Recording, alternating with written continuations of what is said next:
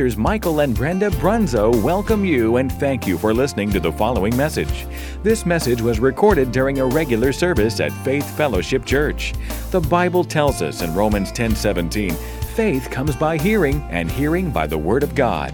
So we believe this message will encourage and strengthen you in your daily walk of faith. God bless you as you listen.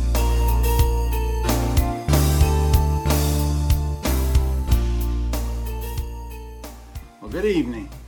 Thanks for joining us again tonight on Facebook Live. We're so happy for you to join us. For those of you that don't know me, you're just tuning in for the first time. I'm Pastor Mike Brunzo, and my wife and I pastor Faith Fellowship Church in Louisville, Kentucky. Coming to you from my home tonight in Taylorsville, Kentucky. And I want to speak with you tonight about the subject of righteousness and the importance of righteousness. If you have your Bibles with you or whatever you use for a Bible, iPhone or iPad or whatever, turn with me to Genesis chapter 1. We're going to read verses 26 to 28. And while you're turning there, I'm going to go ahead and pray. Father, we thank you for your wonderful, holy written word. Thank you, Father, that you shared it with us. We thank you, Lord, that it is a word for us tonight.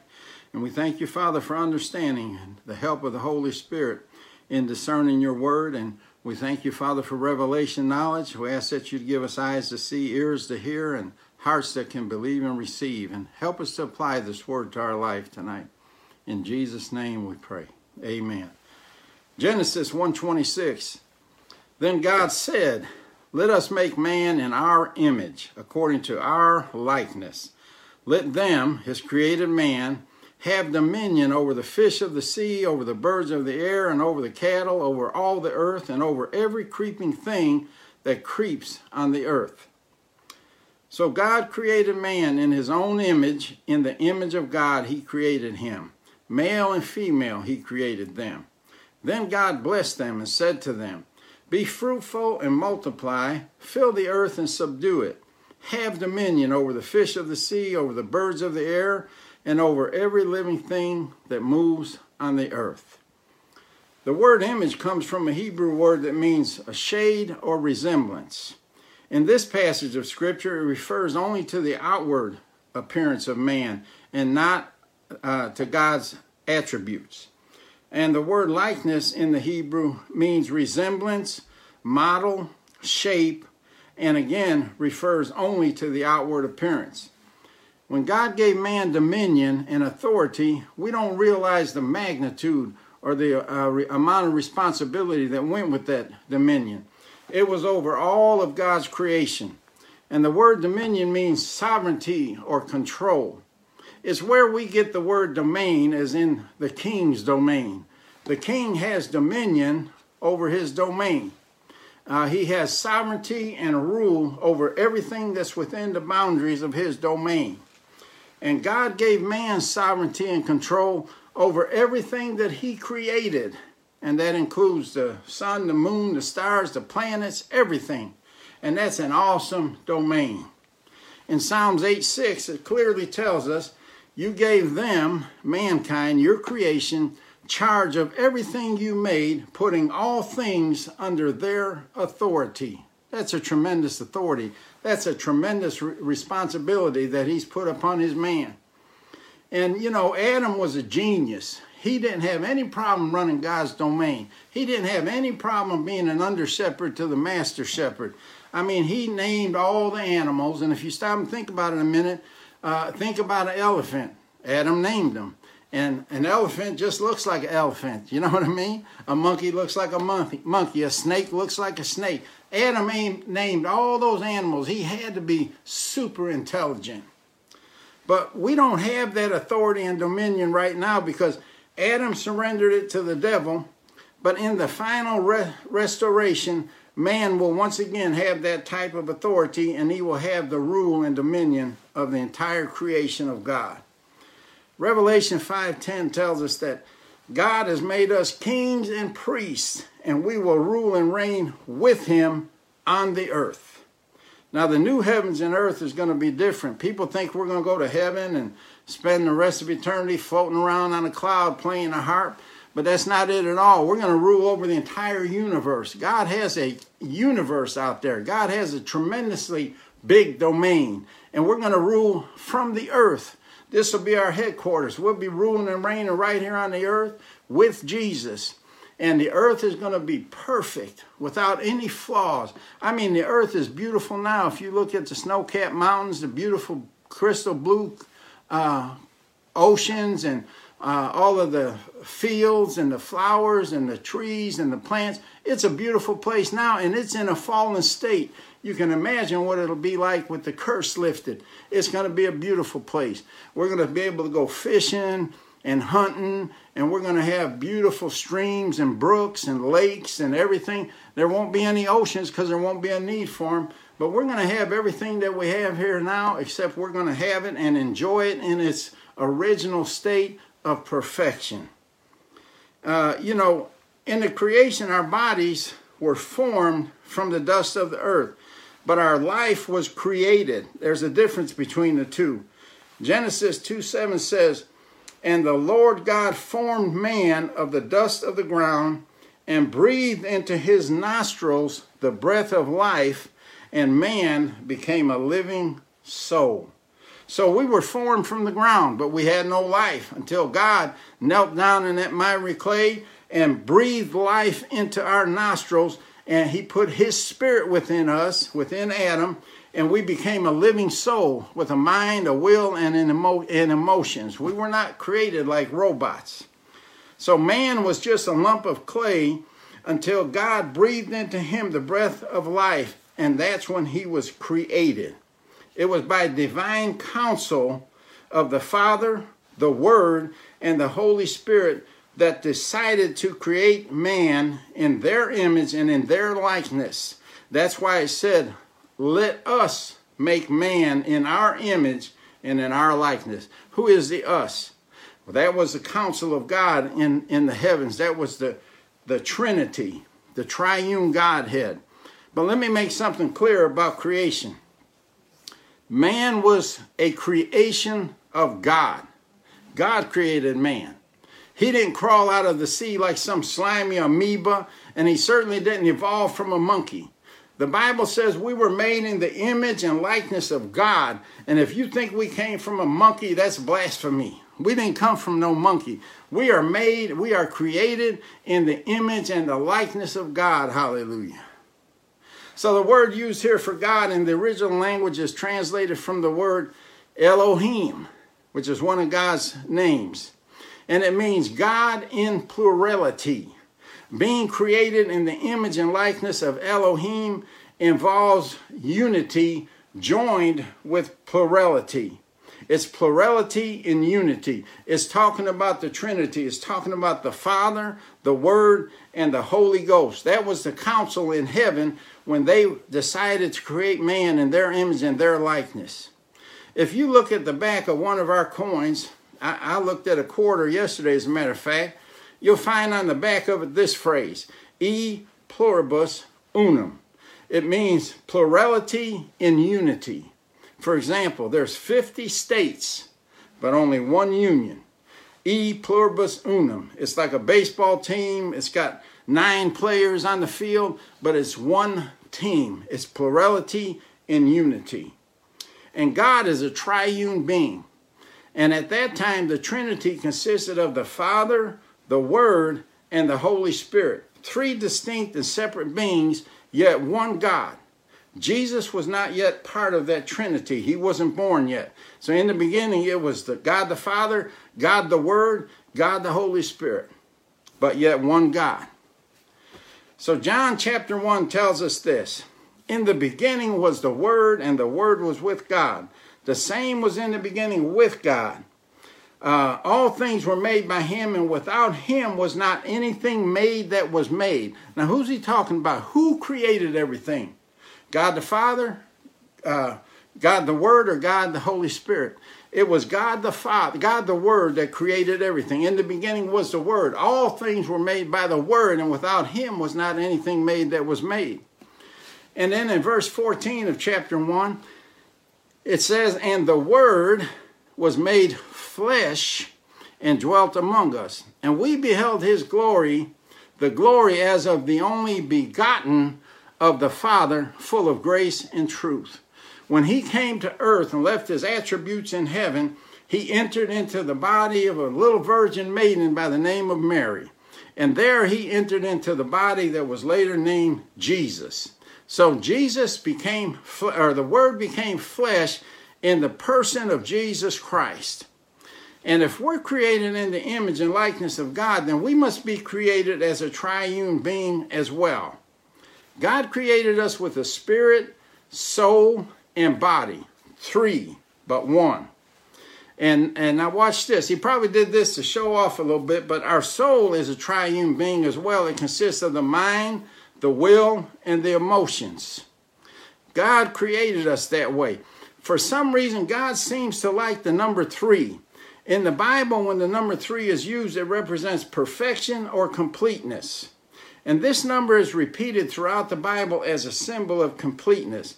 Every time you see the number 3, it represents completeness, perfection and completeness. God's attributes are 3. He's omniscient, all-knowing, omnipresent, ever-present, and omnipotent, all-powerful.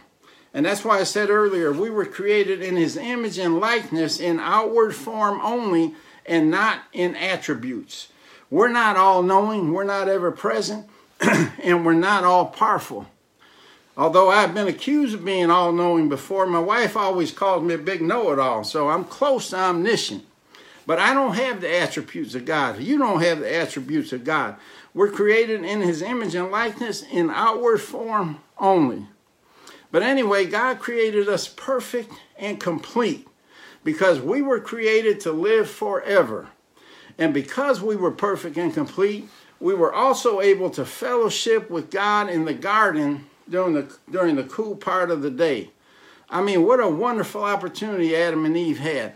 They could walk with God in the Garden of Eden in the cool of the day and fellowship with God and talk with God, and they could do it face to face. And, you know, after sin and everything, Moses wanted to see God's face, and God said, you can't see my face. He said, if you see my face, he says, you'll disintegrate, you'll die.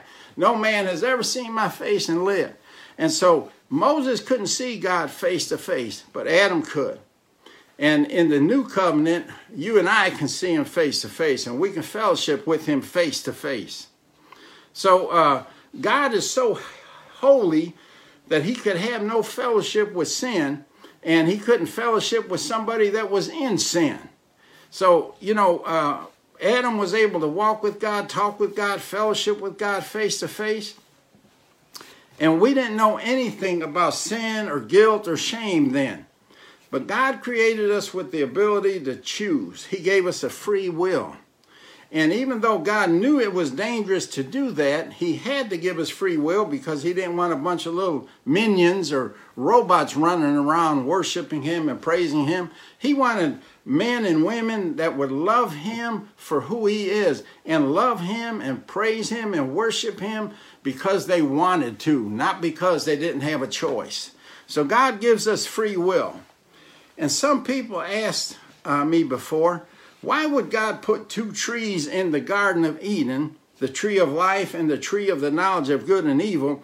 I mean, he obviously knew that Adam was going to eat of that tree and mankind would fall and sin would enter into the world. Yes, God did know all of that. And so God had a plan from the very beginning. He says, since before the foundations of the world, God had a plan to restore man even before he fell. So God knew that, but that was the risk God had to take in order to give us a free will. And thank God he did. But here's the thing. I thought this myself at one time, you know, well, maybe God messed up by putting the tree of the knowledge of good and evil in the garden. Maybe he should have left that one out. Adam would have never sinned. We'd still be in the garden, praise the Lord, having a good time. And we wouldn't have had to go through all the things that we had to go through. Jesus wouldn't have had to hang on the cross. None of these things would have had to happen if only God didn't put that tree in the garden. But in order for God to give us a free will, he had to give us something to choose between. He had to give us a choice to make. I mean, otherwise he would have just been a hypocrite.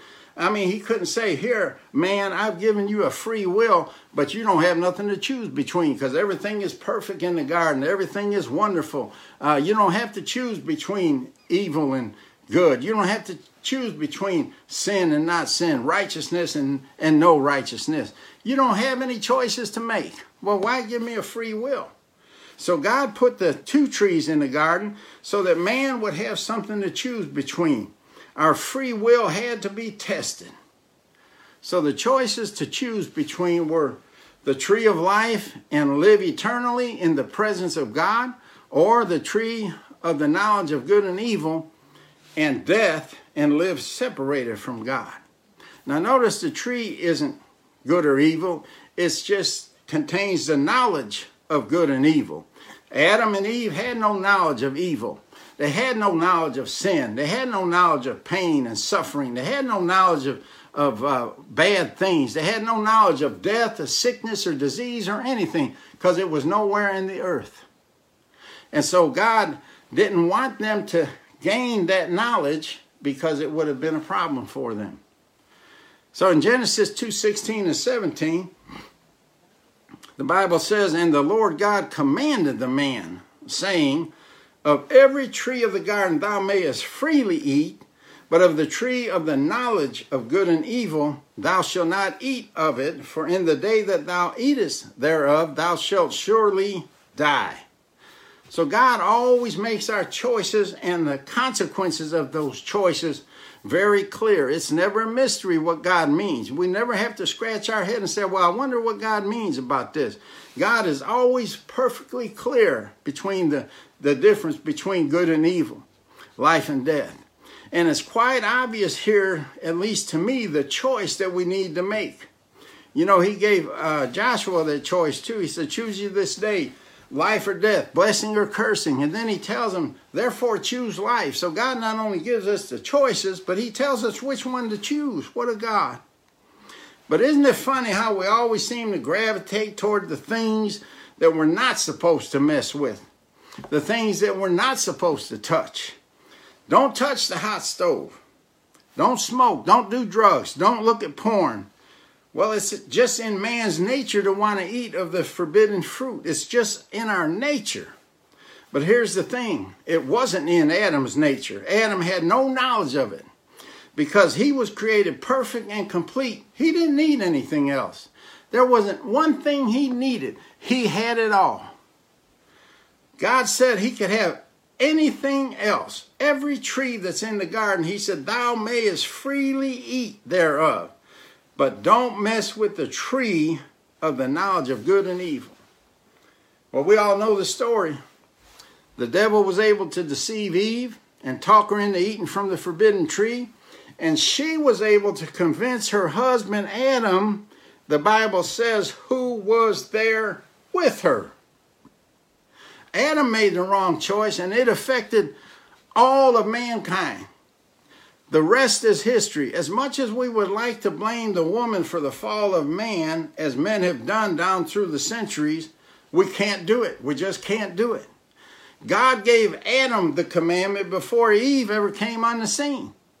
He didn't give Eve the commandment. He gave it to Adam. It was Adam's responsibility to teach the commandment to Eve.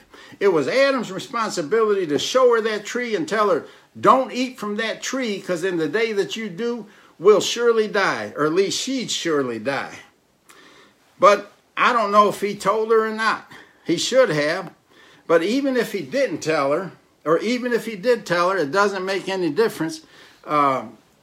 When she ate of the fruit, A, he should have stopped her before she ate it. He was there with her, the Bible says.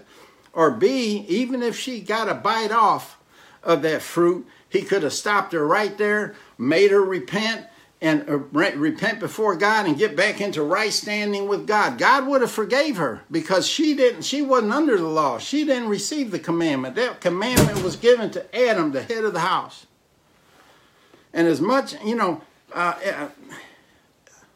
whenever we get involved in sin, there's always a consequence. And it doesn't only affect us, it affects our family. In this case, it affected the whole family of God. It affected Eve and her children, and it affected you and I and our children, and it affected every human being that was ever born into this world. But here's the thing. God said, in the day that thou eatest thereof, thou shalt surely die. And yet Adam lived at least another 900 plus years, bearing many children with his wife Eve. Did God lie? Or did God repent and take that back? Of course not. God is not a man that he should repent. He's not a man that he should lie. God was not speaking of physical death. He was speaking of spiritual death, which is separation from God, which is something Adam and Eve knew nothing about at the time. That was part of the knowledge that they gained from the tree of the knowledge of good and evil. There are 3 deaths in the Bible: spiritual death, physical death, and eternal death. Or it's also called the second death. And what's interesting about this is that none of them speak of a cessation to exist. In other words, when you die, that's not the end of you. You ain't just thrown in the ground and then you just disintegrate and that's the end of you. It just means that you will move, the real you, the spirit man on the inside of this body, you'll move from one realm to another realm. Paul said, absent from the body is present with the Lord.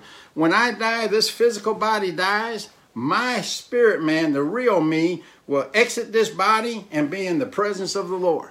I won't die physically, spiritually, emotionally. Just my physical body goes to the grave to await the resurrection. But the real me goes to heaven to forever be with the Lord. So it's just moving day. You know, many people believe that death is the end of existence, but it's not. Like I said, it's a transfer from one place to another because we were created eternal beings. We'll live forever in one of 2 places, heaven or hell. There's nothing above, nothing beneath, and nothing in between. It's either heaven or hell. And there's the 2 trees against life or death. We need to choose between life in heaven or death in hell. We must choose here in this life because once you die, there's no retribution. It's too late to choose then. You can't choose because it'll be too late. And there's a lot of lost souls out there that don't realize that they even have a choice. And it's our job to get out there and tell them that they do have a choice and tell them what that choice is and tell them who that choice is.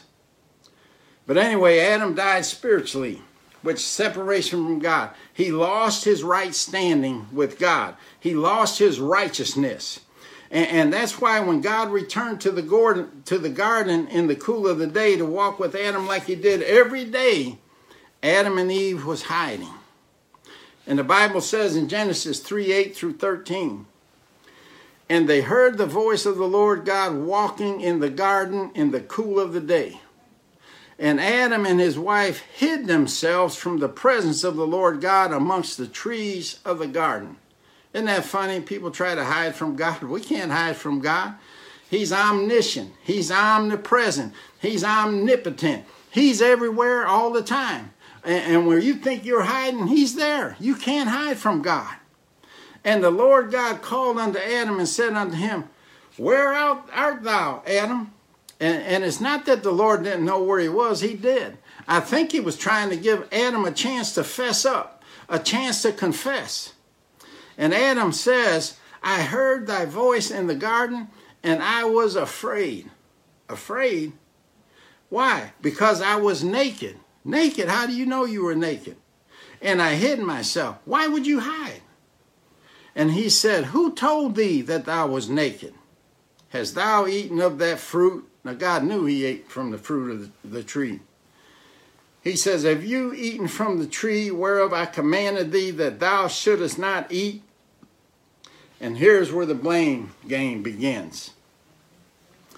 The man said to the woman in verse 12, the man said to God in verse 12, the woman whom thou gavest to me, she gave me of the tree and I did eat. So it wasn't Adam's fault. It was the woman's fault. And if that didn't fly, Adam added this, that you gave me. So if it ain't her fault, it's your fault, because if you'd have never gave her to me, I would have never ate of the tree. And so then in verse 13 it says, and the Lord God turns to the woman and says, what is this that thou hast done? And the woman said, The serpent beguiled me, and I did eat. It's not my fault either, God. It's the serpent's fault. He beguiled me. He tricked me, and I did eat.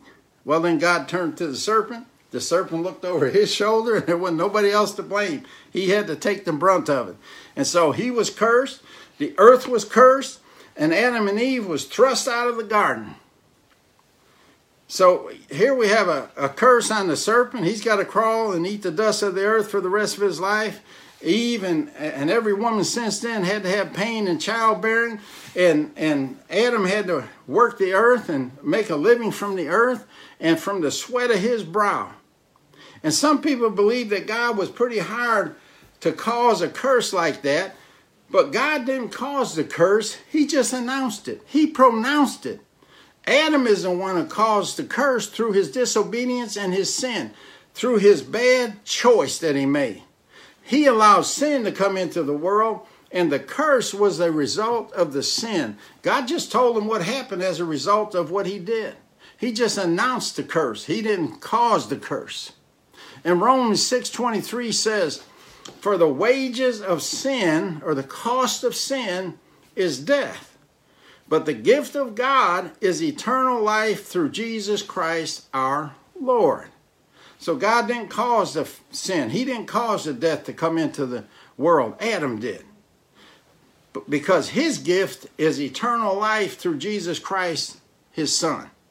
So there's the two choices again. The two trees, life or death. And you know, we have to choose almost on a continuous, regular basis those two choices between life and death, blessing and cursing, every day. But you know what? We've got the Word of God that tells us the right choice to make. The day Adam sinned, everything in the garden began to die. Death entered into Adam and Eve, and they began to die. They didn't die that day. They began to die. And every animal, every tree, every plant in the garden, every blade of grass in the garden began to die that day. And like I said, they didn't die right then, but death began to work in them, in all of God's creation, and it has been working till this day. As a matter of fact, death is the last enemy that needs to be conquered. And that's coming up shortly. In Genesis 3:24, it says, after sending them out, Adam and Eve, he thrust them out of the garden. The Lord God stationed mighty cherubim, or angels, to the east of the Garden of Eden, and he placed a flaming sword that flashed back and forth to guard the way to the tree of life. So in other words, the tree of life that Adam and Eve were able to eat of freely anytime they wanted, anytime during the day or night or anytime. They were able to eat from the tree of life and live eternally from the fruit that came from that tree. But God had to banish Adam and Eve from the garden that day. And I know it sounds cruel, but it was actually an act of mercy. Because you have to understand now, since sin came into the world, Adam and Eve lost their righteousness. They lost their right standing with God. Death was working in them. Death was all around them. And if they had access to the tree of life, then they would have continued to live for eternity, but in that fallen condition, separated from God. They tried to cover their sin with fig leaves. But God killed two innocent animals and covered Adam and Eve with the bloody skins.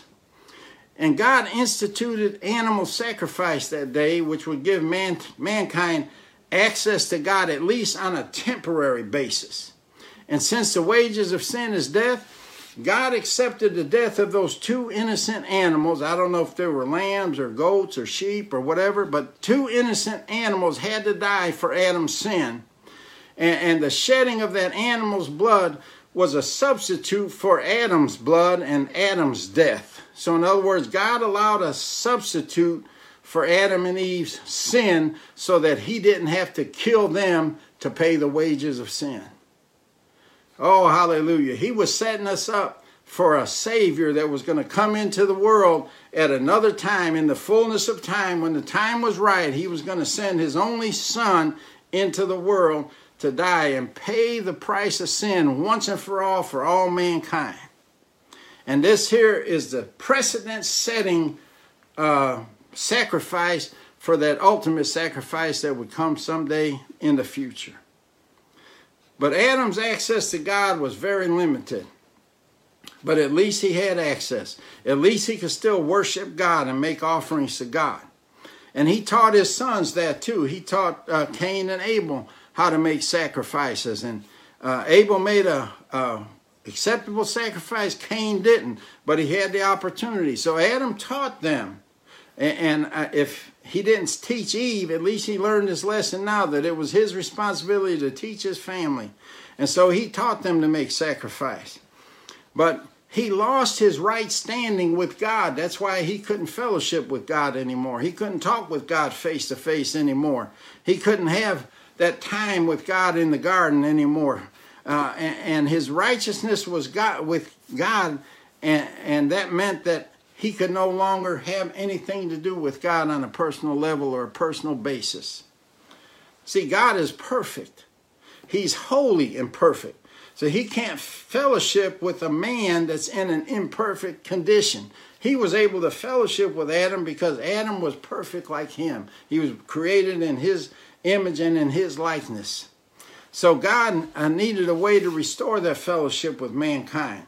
And he needed a perfect sacrifice that could pay the wages of sin once and for all. A sacrifice that would be able to restore man to the original righteousness that he had when he walked with God in the Garden of Eden. And righteousness is not a complicated thing. It just means that we're in right standing.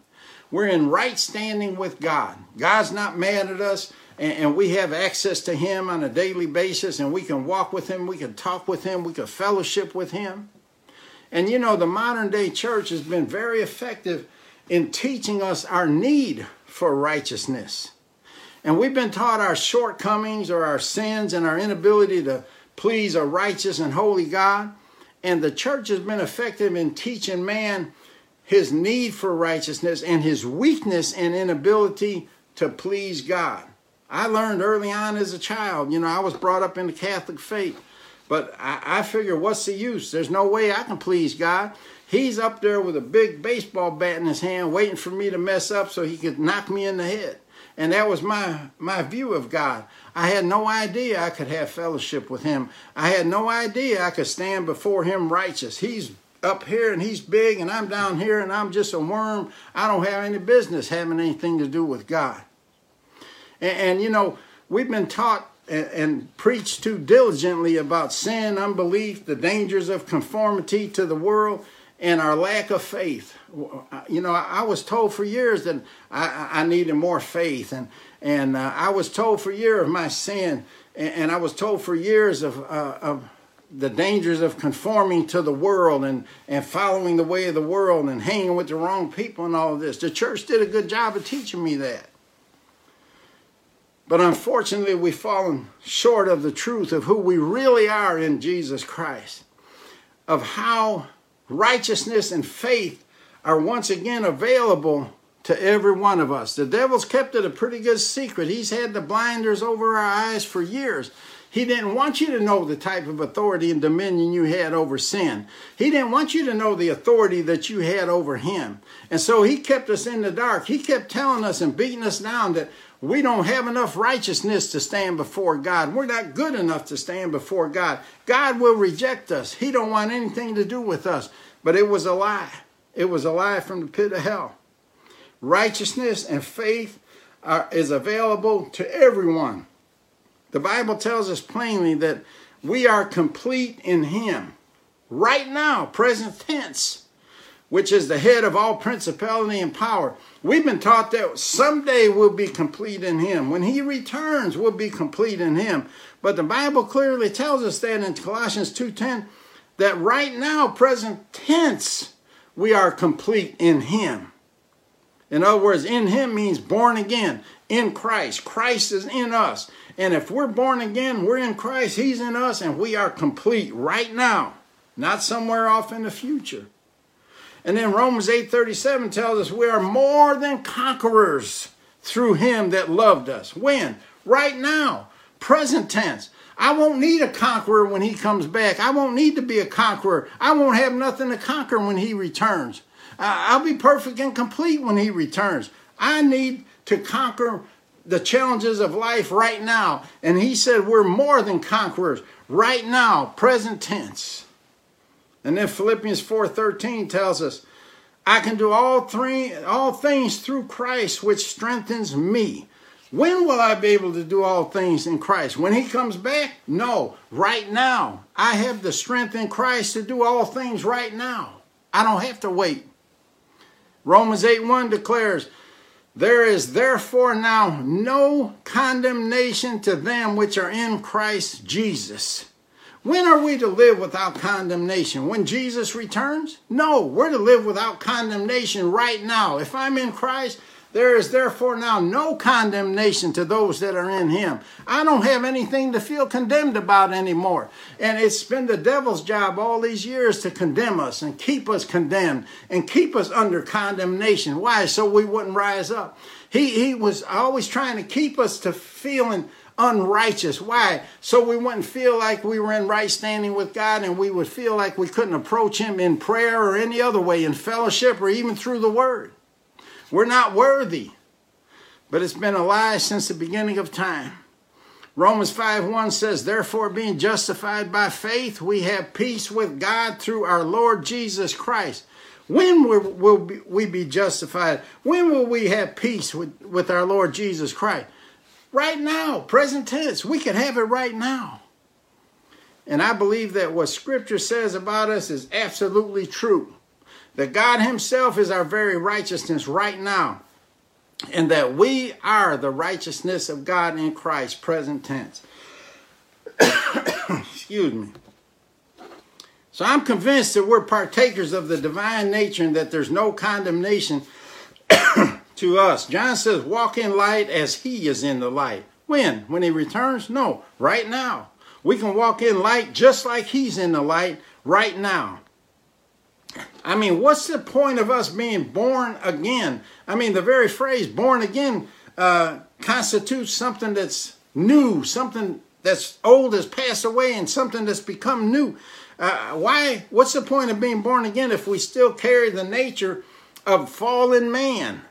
The sin nature that came into Adam at the fall. Apparently, God can give us new life, eternal life, and forgive us after we sin, but it seems like he can't give us dominion over our old sinful nature. But he has. He's given us dominion over our old sinful nature.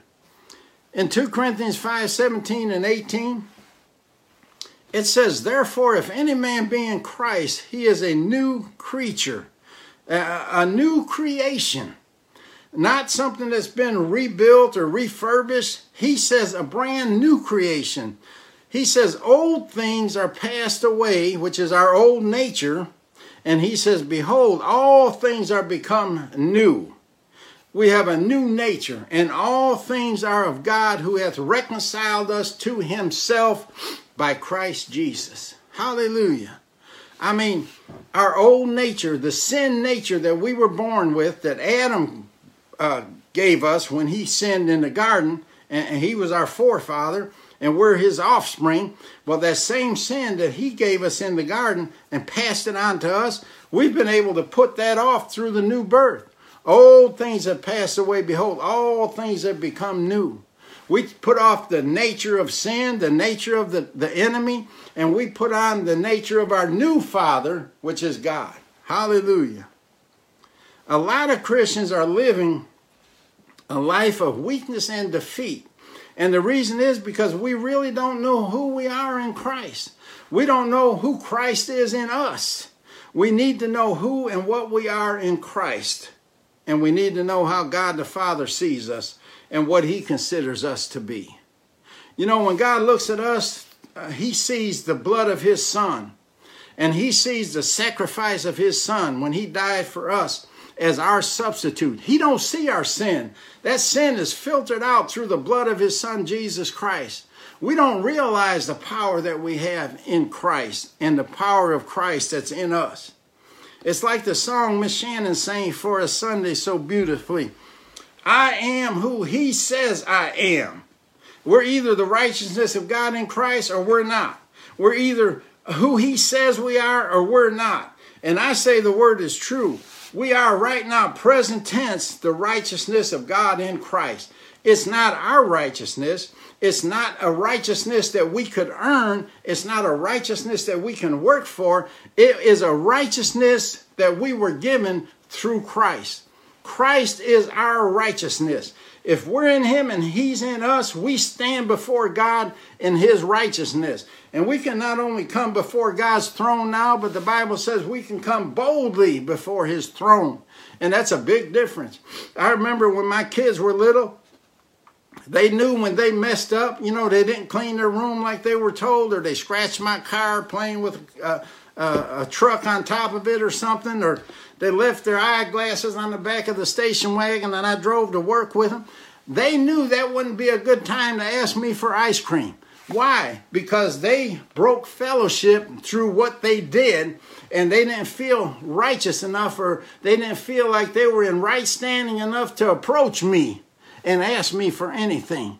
And that's the way that the world wants us to feel. Unrighteous, not be able to approach God for anything. You ain't worthy enough. You ain't righteous enough. But I got news for you. We're righteous in Christ. We are the righteousness of Christ. Hallelujah.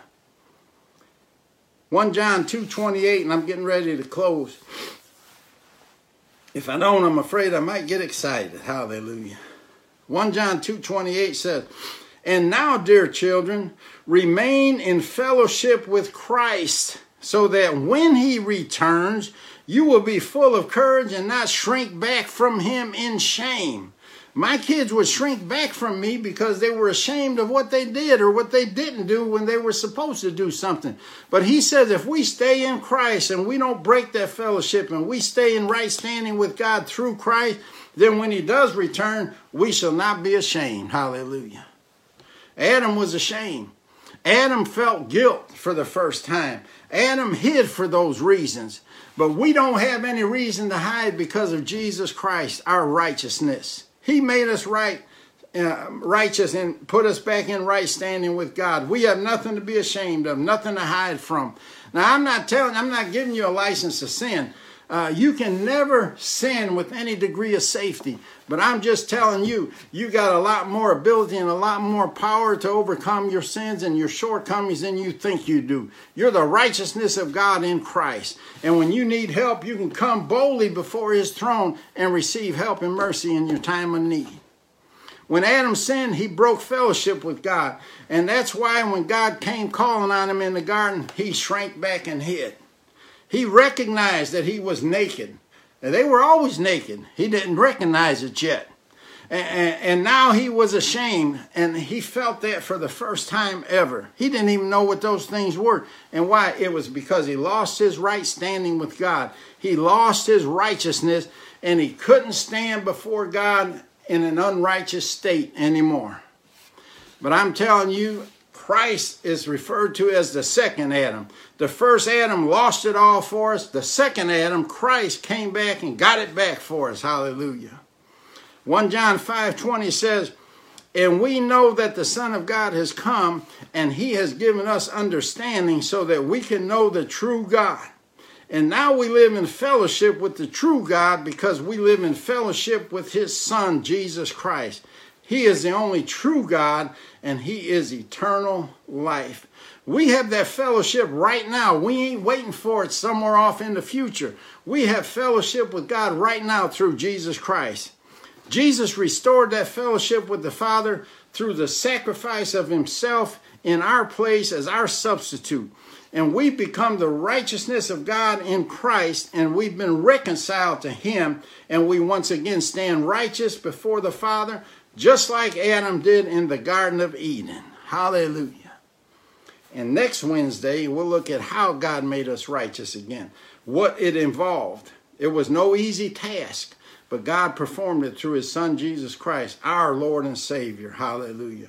Let's pray. Father, I thank you for this word tonight. God, I ask you to show each and every one of us exactly who we are in Christ and who Christ is in us. And we would stop selling ourselves short and realize the amount of authority and the power that we have over sin and the enemy. And we thank you, Father, that revelation is going to come to us. We're going to rise up like the men and women of God that we're supposed to be, knowing who we are in Christ, knowing our authority, knowing our dominion, and knowing that we have power over every evil thing in Jesus' name. Hallelujah. And Lord, I want to say a special prayer for all the sick out there tonight, especially those that have been affected by this COVID-19 disease. I hate this disease just like I hate all diseases. I hate cancer. I hate heart problems. I hate high blood pressure. I hate all of these things. And God, there's going to come a day when the enemy will no longer have that dominion over our bodies in Jesus' name. And in the meantime, Lord, I lift up everyone that's sick tonight, everyone that's suffering with some kind of an ailment or a disease or some kind of impairment. And I declare them to be free of that thing right now in the name of Jesus. I pray the healing power of God will come upon them, drive out sickness and disease by the power of the Holy Spirit, and replace it with healing and wholeness. I speak to everyone that's suffering from this disease or any effect of this disease, COVID-19, in the name of Jesus. And I command it to leave their bodies, and I command them to be healed in Jesus' name, and by the authority of that name, and by the blood of the Lamb. Hallelujah. We thank you and we praise you for it in Jesus' mighty name. Amen and amen. Don't forget, this Sunday we're having live in-person services in our church for the first time in a long while. I was glad when they said unto me, let us go unto the house of the Lord. That's happening this Sunday at 10:30. If you've been watching us online at Facebook Live and you live in the vicinity and you don't have a home church and you're not church, come visit us. We promise we won't bite you. We just want you to enjoy God with us and worship with us and listen and grow through the Word of God that's being preached in our church.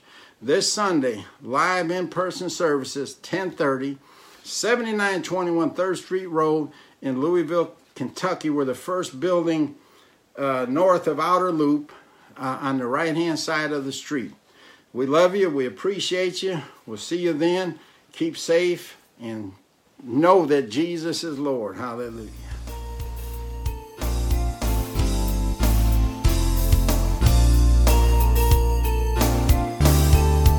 This concludes this message. Thank you for listening.